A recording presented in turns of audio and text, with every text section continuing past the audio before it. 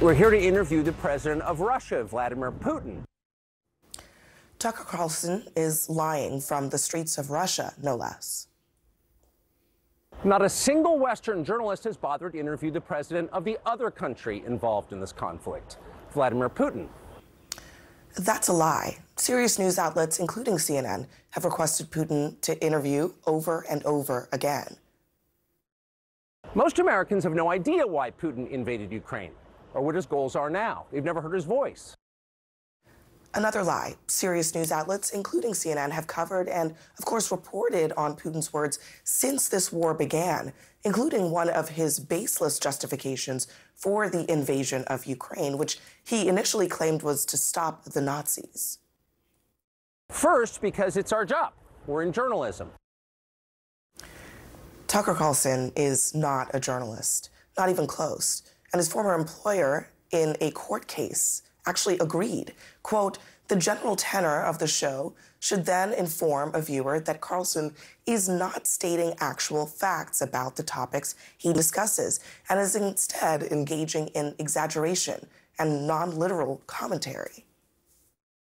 2 years into a war that's reshaping the entire world, most Americans are not informed. They have no real idea what's happening in this region, here in Russia or 600 miles away in Ukraine.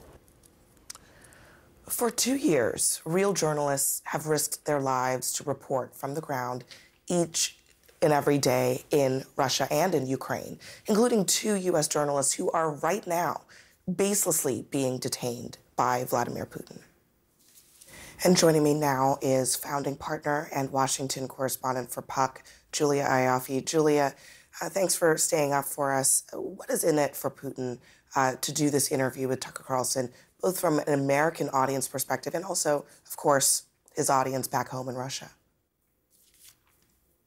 Abby, thank you so much for calling out so many of Tucker Carlson's lies. There are so many of them in that 4.5-minute video that it's hard to get at all of them, but I'm glad you dismantled some of the most important ones. But I think what's really shocking about this is the way he kind of just walks right into Moscow and presents himself on a silver platter to the Kremlin, doing the Kremlin's job of misinforming, disinforming the American population.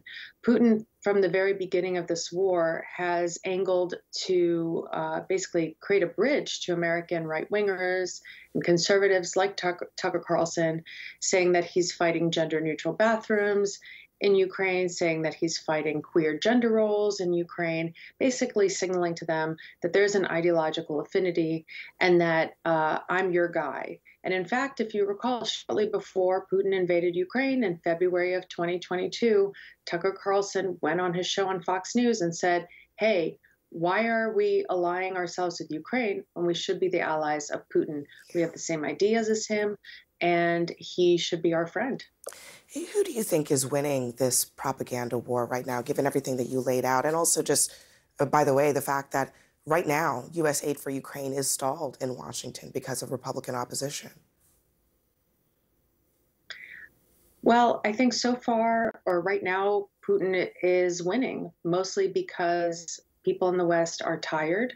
They have war fatigue. There's another war, a horrible war happening in Gaza right now. And a few Republicans on the right are doing, or actually a lot of them are doing Donald Trump's bidding because he does not like Ukraine. He likes Vladimir Putin, and he has told them to hold up funding for Ukraine, that there should be no more money for Ukraine. So all of that disinformation, all of that buttering up of the American right wing and of Donald Trump and people close to him has really paid off handsomely for Vladimir Putin, because Ukrainian troops are right now, as we speak, running out of ammunition, running out of men in the middle of a horrible, deadly winter.